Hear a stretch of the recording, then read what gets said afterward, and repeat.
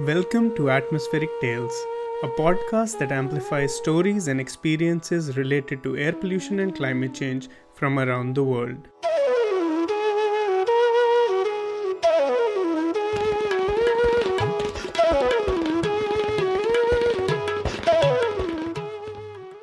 I'm your host Shahzad Ghani. Welcome to another episode of Atmospheric Tales.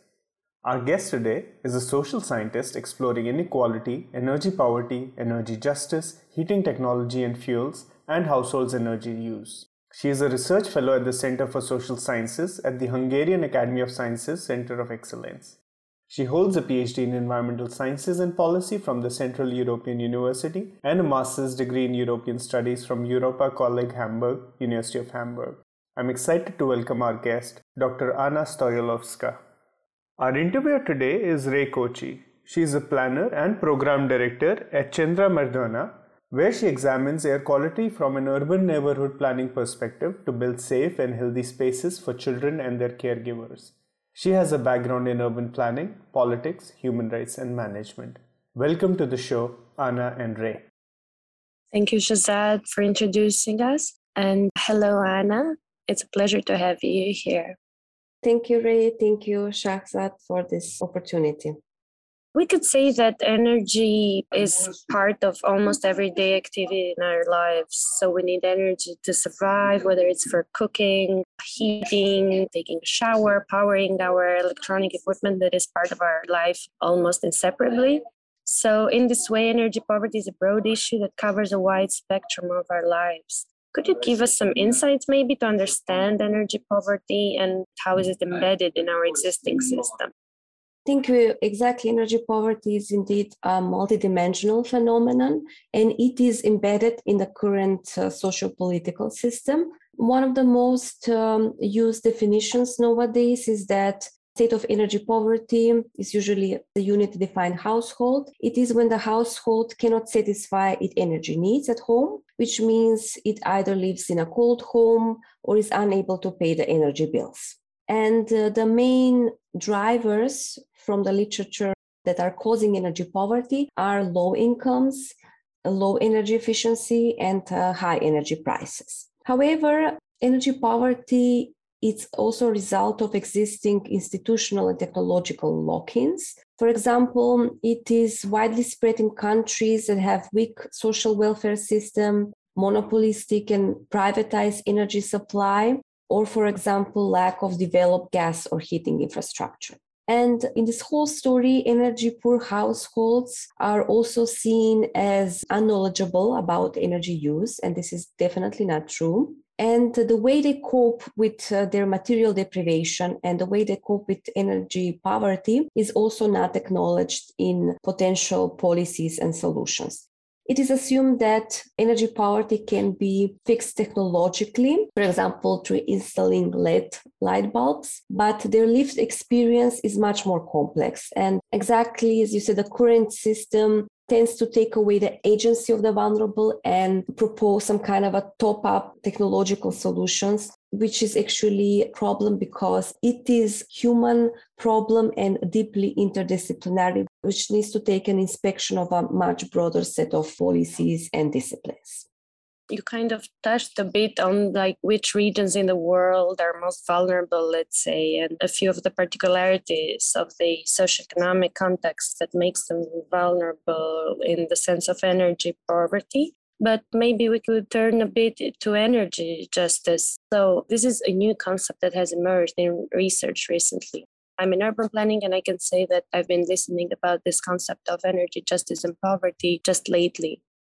Can you maybe share the differences of energy justice and energy poverty on what are your thoughts about energy justice and, again, which regions are maybe more vulnerable in energy justice?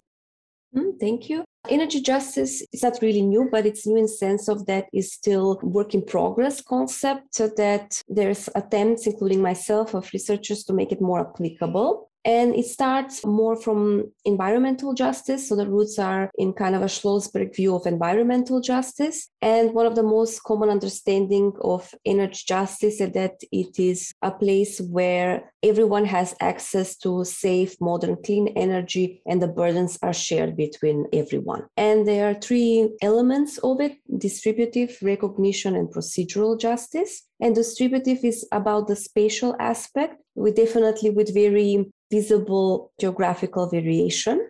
Recognition is about who is suffering from injustice, and it's more about the socio-demographic profile of the citizens. And procedural energy justice is about the policies and processes.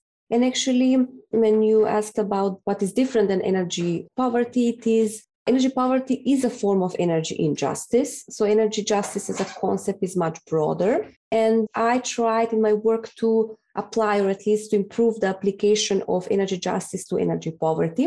And especially in the regard to procedural energy justice, I tried to define it that it is how formal institutions treat citizens in regard to their access to energy and how citizens are empowered or disempowered by that relationship. And as you mentioned, yes, there's definitely geographical and socioeconomic variance of energy justice. For example, if we take Europe, we have more and less vulnerable regions to energy poverty. And this is because of the difference in so-called poverty of infrastructure, for example, lack of infrastructure and lack of adequate built environment and housing. And also because of a difference in how material deprivation is spread between different countries in Europe. Also, how are energy systems built? Are they more competitive, or there is a more monopolistic structure? And of course, even difference whether we talk about post-socialistic countries or old democracies. And also, there is definitely this correlation between vulnerable spaces and location of vulnerable population. For example,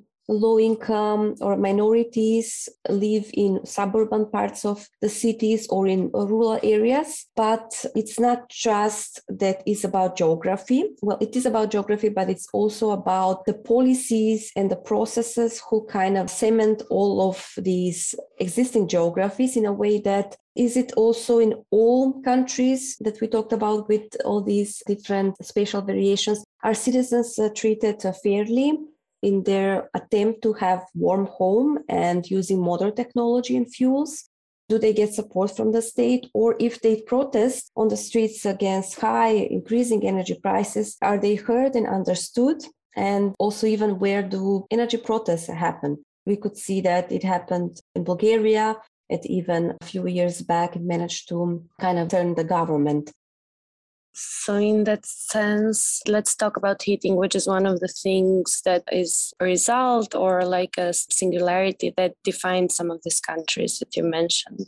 Maybe we could discuss energy needs, like in the context of heating. What are the consequences of, in the long term, not having these needs met? We can talk about it in terms of perpetuation of poverty, poor health conditions in the longer term, or environmental degradation.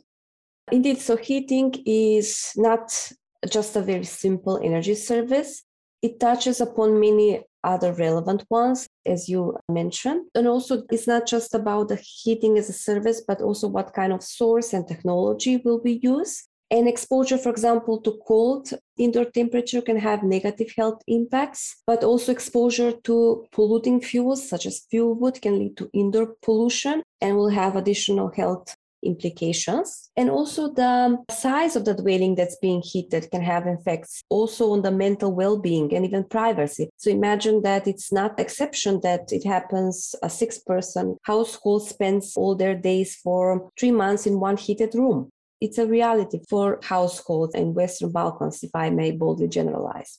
And in my research, I've noticed that there is also a tension between being able to pay the energy bills and stay warm. So in some cases, in the presence of children, the need to have a warm home would prevail. But in other cases, the fear of not being able to pay the energy bills and get disconnected as a result of not paying would prevail. So it has a mental toll on the householders. And heating is also one of the central needs in the households in winter on the account of other basic needs, such as food, which means that households give, in order to have a warm home, they would ration food or they would maybe get cheaper food. So they would really explore this flexible food market. And for households in deprivation, anything else other than the basic needs, for example, things like vacation or going to the cinema is a luxury. And which means that this energy deprivation or living on the minimum leads to other types of deprivation, such as cultural deprivation and even socialization.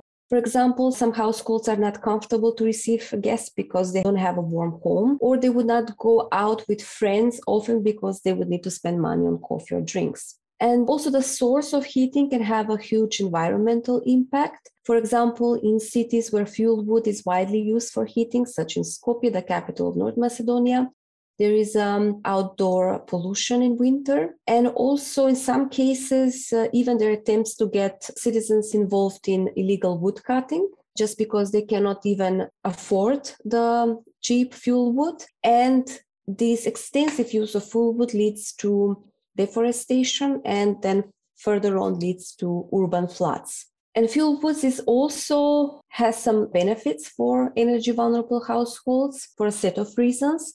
It is a fuel that households have control over, gives them control over the time and intensity of heating, which is contrasted to some type of district heating in post-socialistic country contexts, also in Hungary, for example, in North Macedonia, where users do not have full control over the heating. And as a result of that, they don't have a full control over their district heating bill. And with fuel wood, that's not the case. And it also can be a safe haven in times of high electricity prices, such as now. And then it can be used to replace or to reduce electricity costs and replace even other energy services, such as hot water or cooking. Thank you for expanding on this. Actually, I wanted to further go on and talk about Western Balkans in the case of North Macedonia, which is your country. But then we can also talk about Albania, which is actually where I'm from. Could we maybe touch on the ongoing development of hydropower in the Western Balkans and its effects on longer-term energy poverty?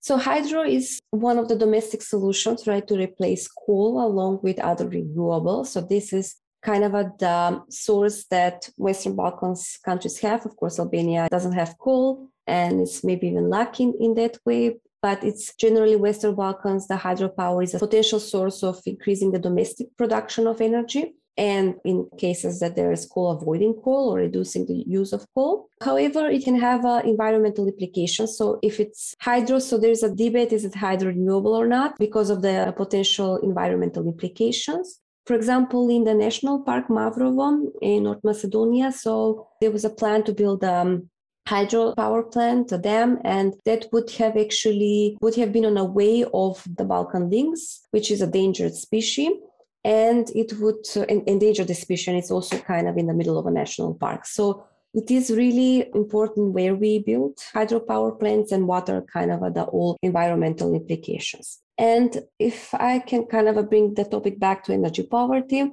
from energy poverty point of view, it's not only the question about energy supply source, but it's about the spatial distribution and democratization. So maybe that's more easier to conceive with the solar, because one simple thing that governments in the Western Balkans can do, and they've not done, is to allow natural persons, for example, citizens, to use photovoltaics and become prosumers.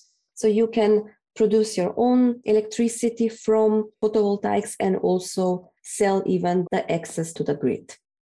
Yeah, this is the case in Albania as well. We have started regulating the market, let's say, of like home-produced electric energy. I'm also glad you mentioned the struggle to keep some hydropower plants from not developing in protected zones. And also the endangered species of lynx. I've been engaged in some NGOs actually that have worked for that. So that's the reason why I wanted to ask about this. Could we then speak about the role of institutions in creating and practicing or enforcing policies that are relevant to energy poverty in the European context? Also, specifically, could we talk about who an ombudsman would be in the context of energy justice? What would be their role? I've picked up on the ombudsman, quite not to say by chance. The ombudsman as an institution is relevant for energy poverty.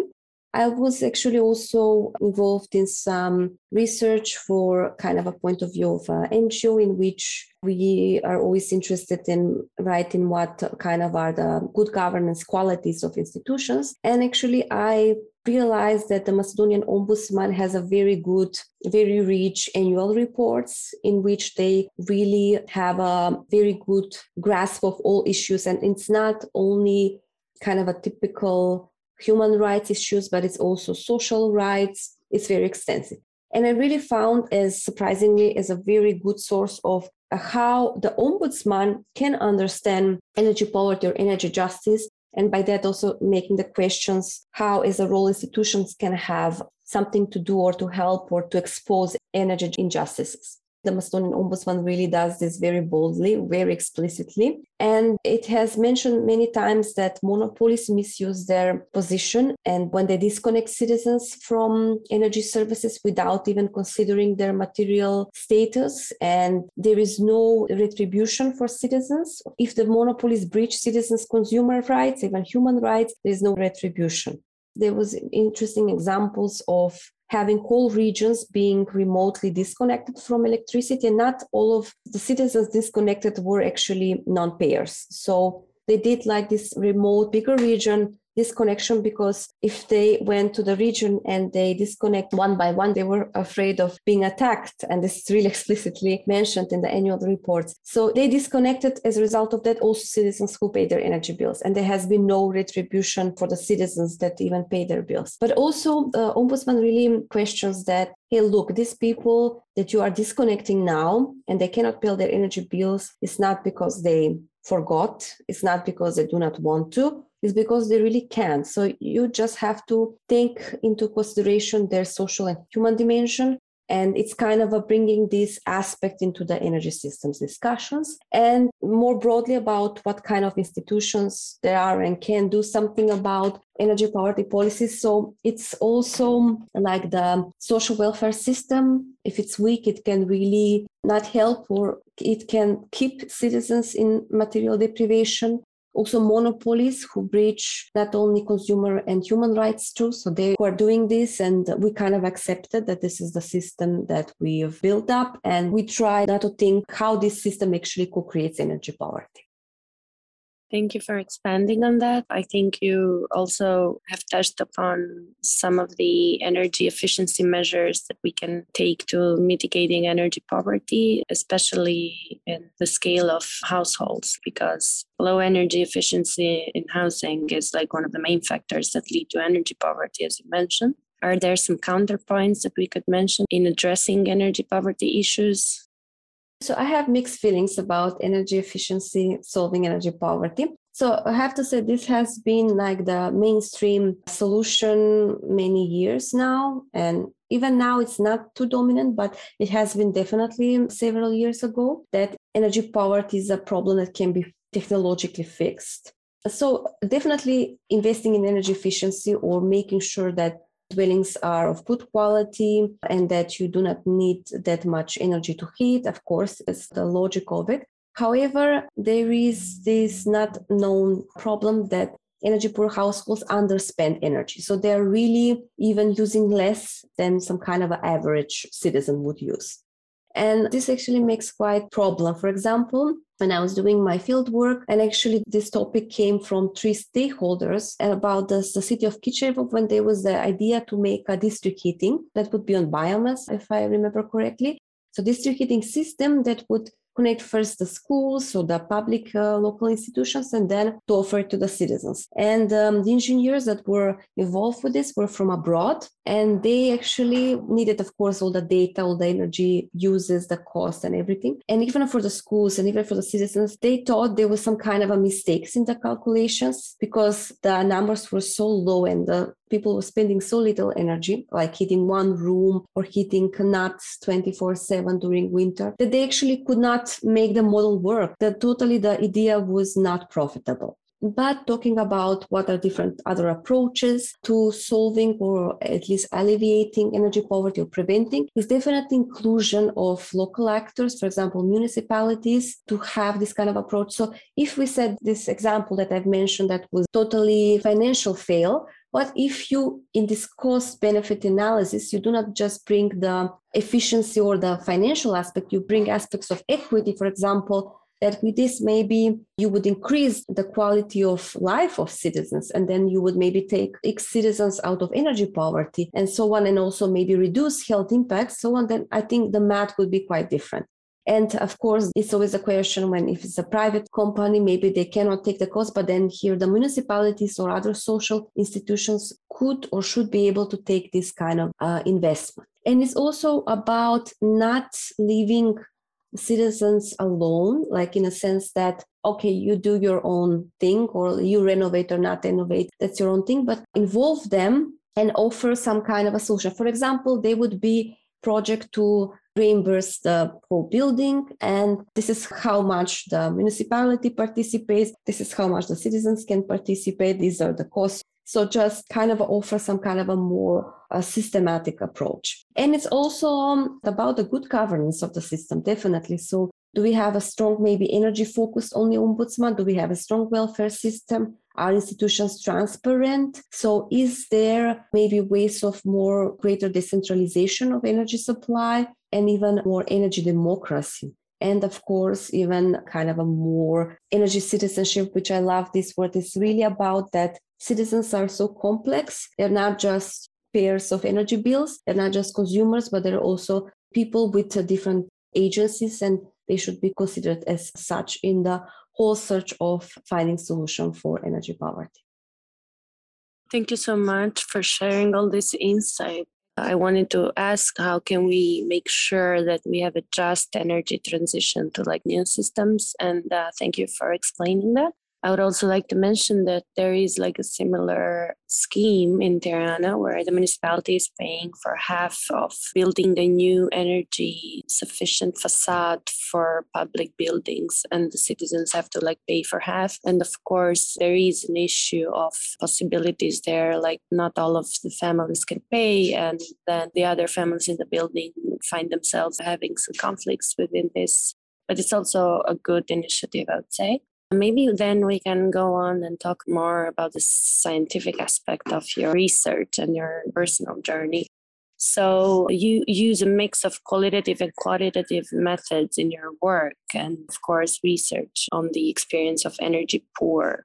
Could you tell us more about the limitations? You've seen only quantitative analysis that sometimes forget the human aspect. I know you spoke a lot of the human component of this, especially in the context of Eastern Europe and Western Balkans that we spoke about, but also what could be the importance and role of social sciences in addressing these major challenges, like universal access to clean energy? Like, what's the role of data, let's say, in solving this?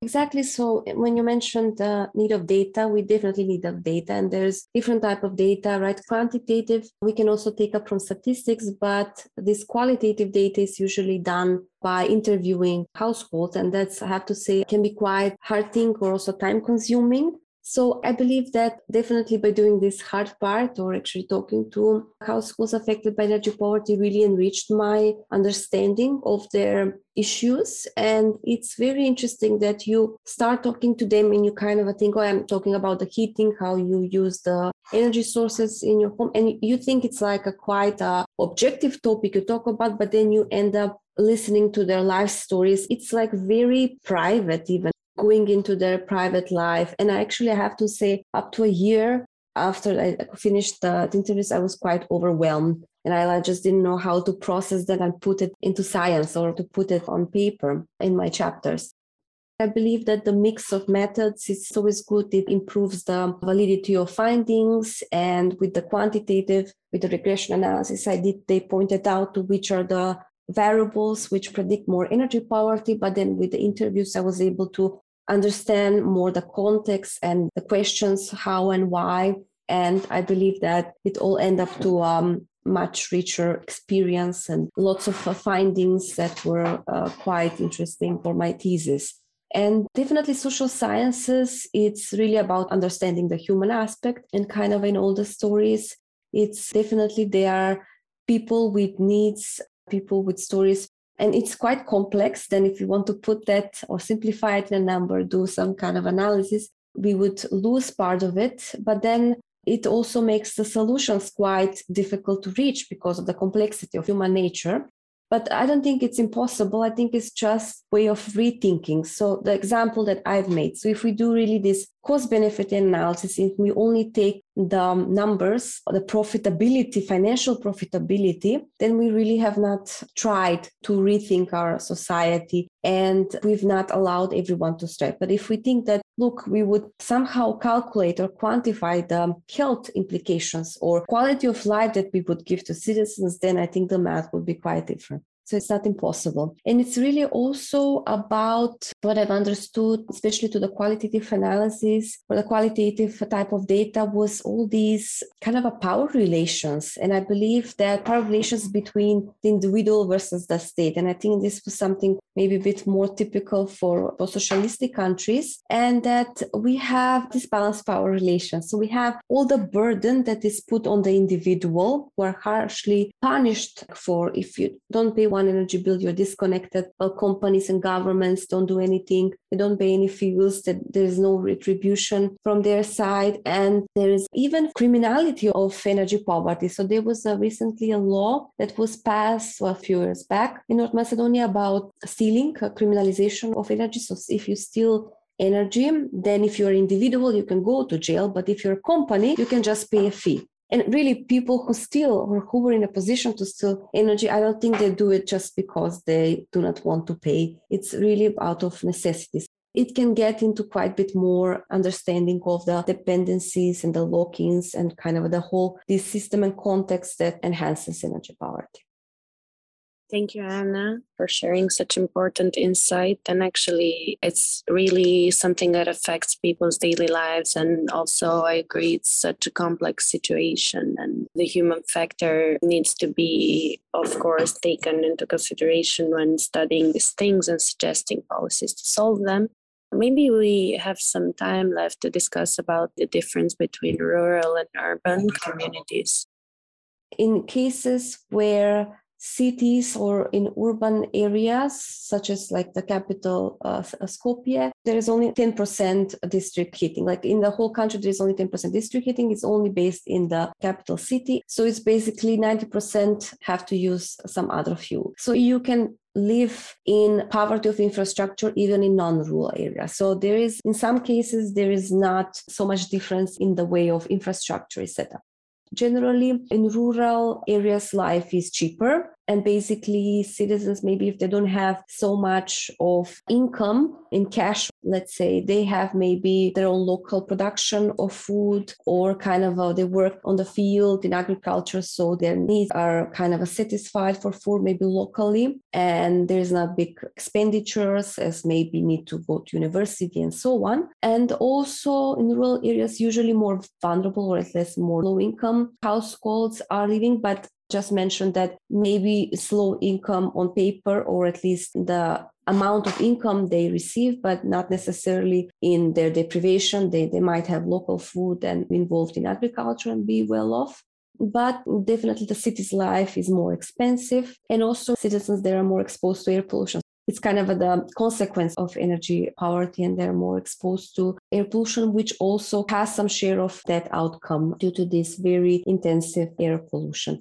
One ongoing research that me and my colleagues are working on, we have shown that even by 2050, the heating degree days would, in absolute terms, they would stay higher in rural areas. So the need to heat would be higher in rural areas than urban areas, which then in the long term can make these rural areas more vulnerable. But it's really different from country to country, region to region. There's some, for example, countries that social housing is available not only in urban, but also in rural areas. And this can also mitigate the energy poverty issue.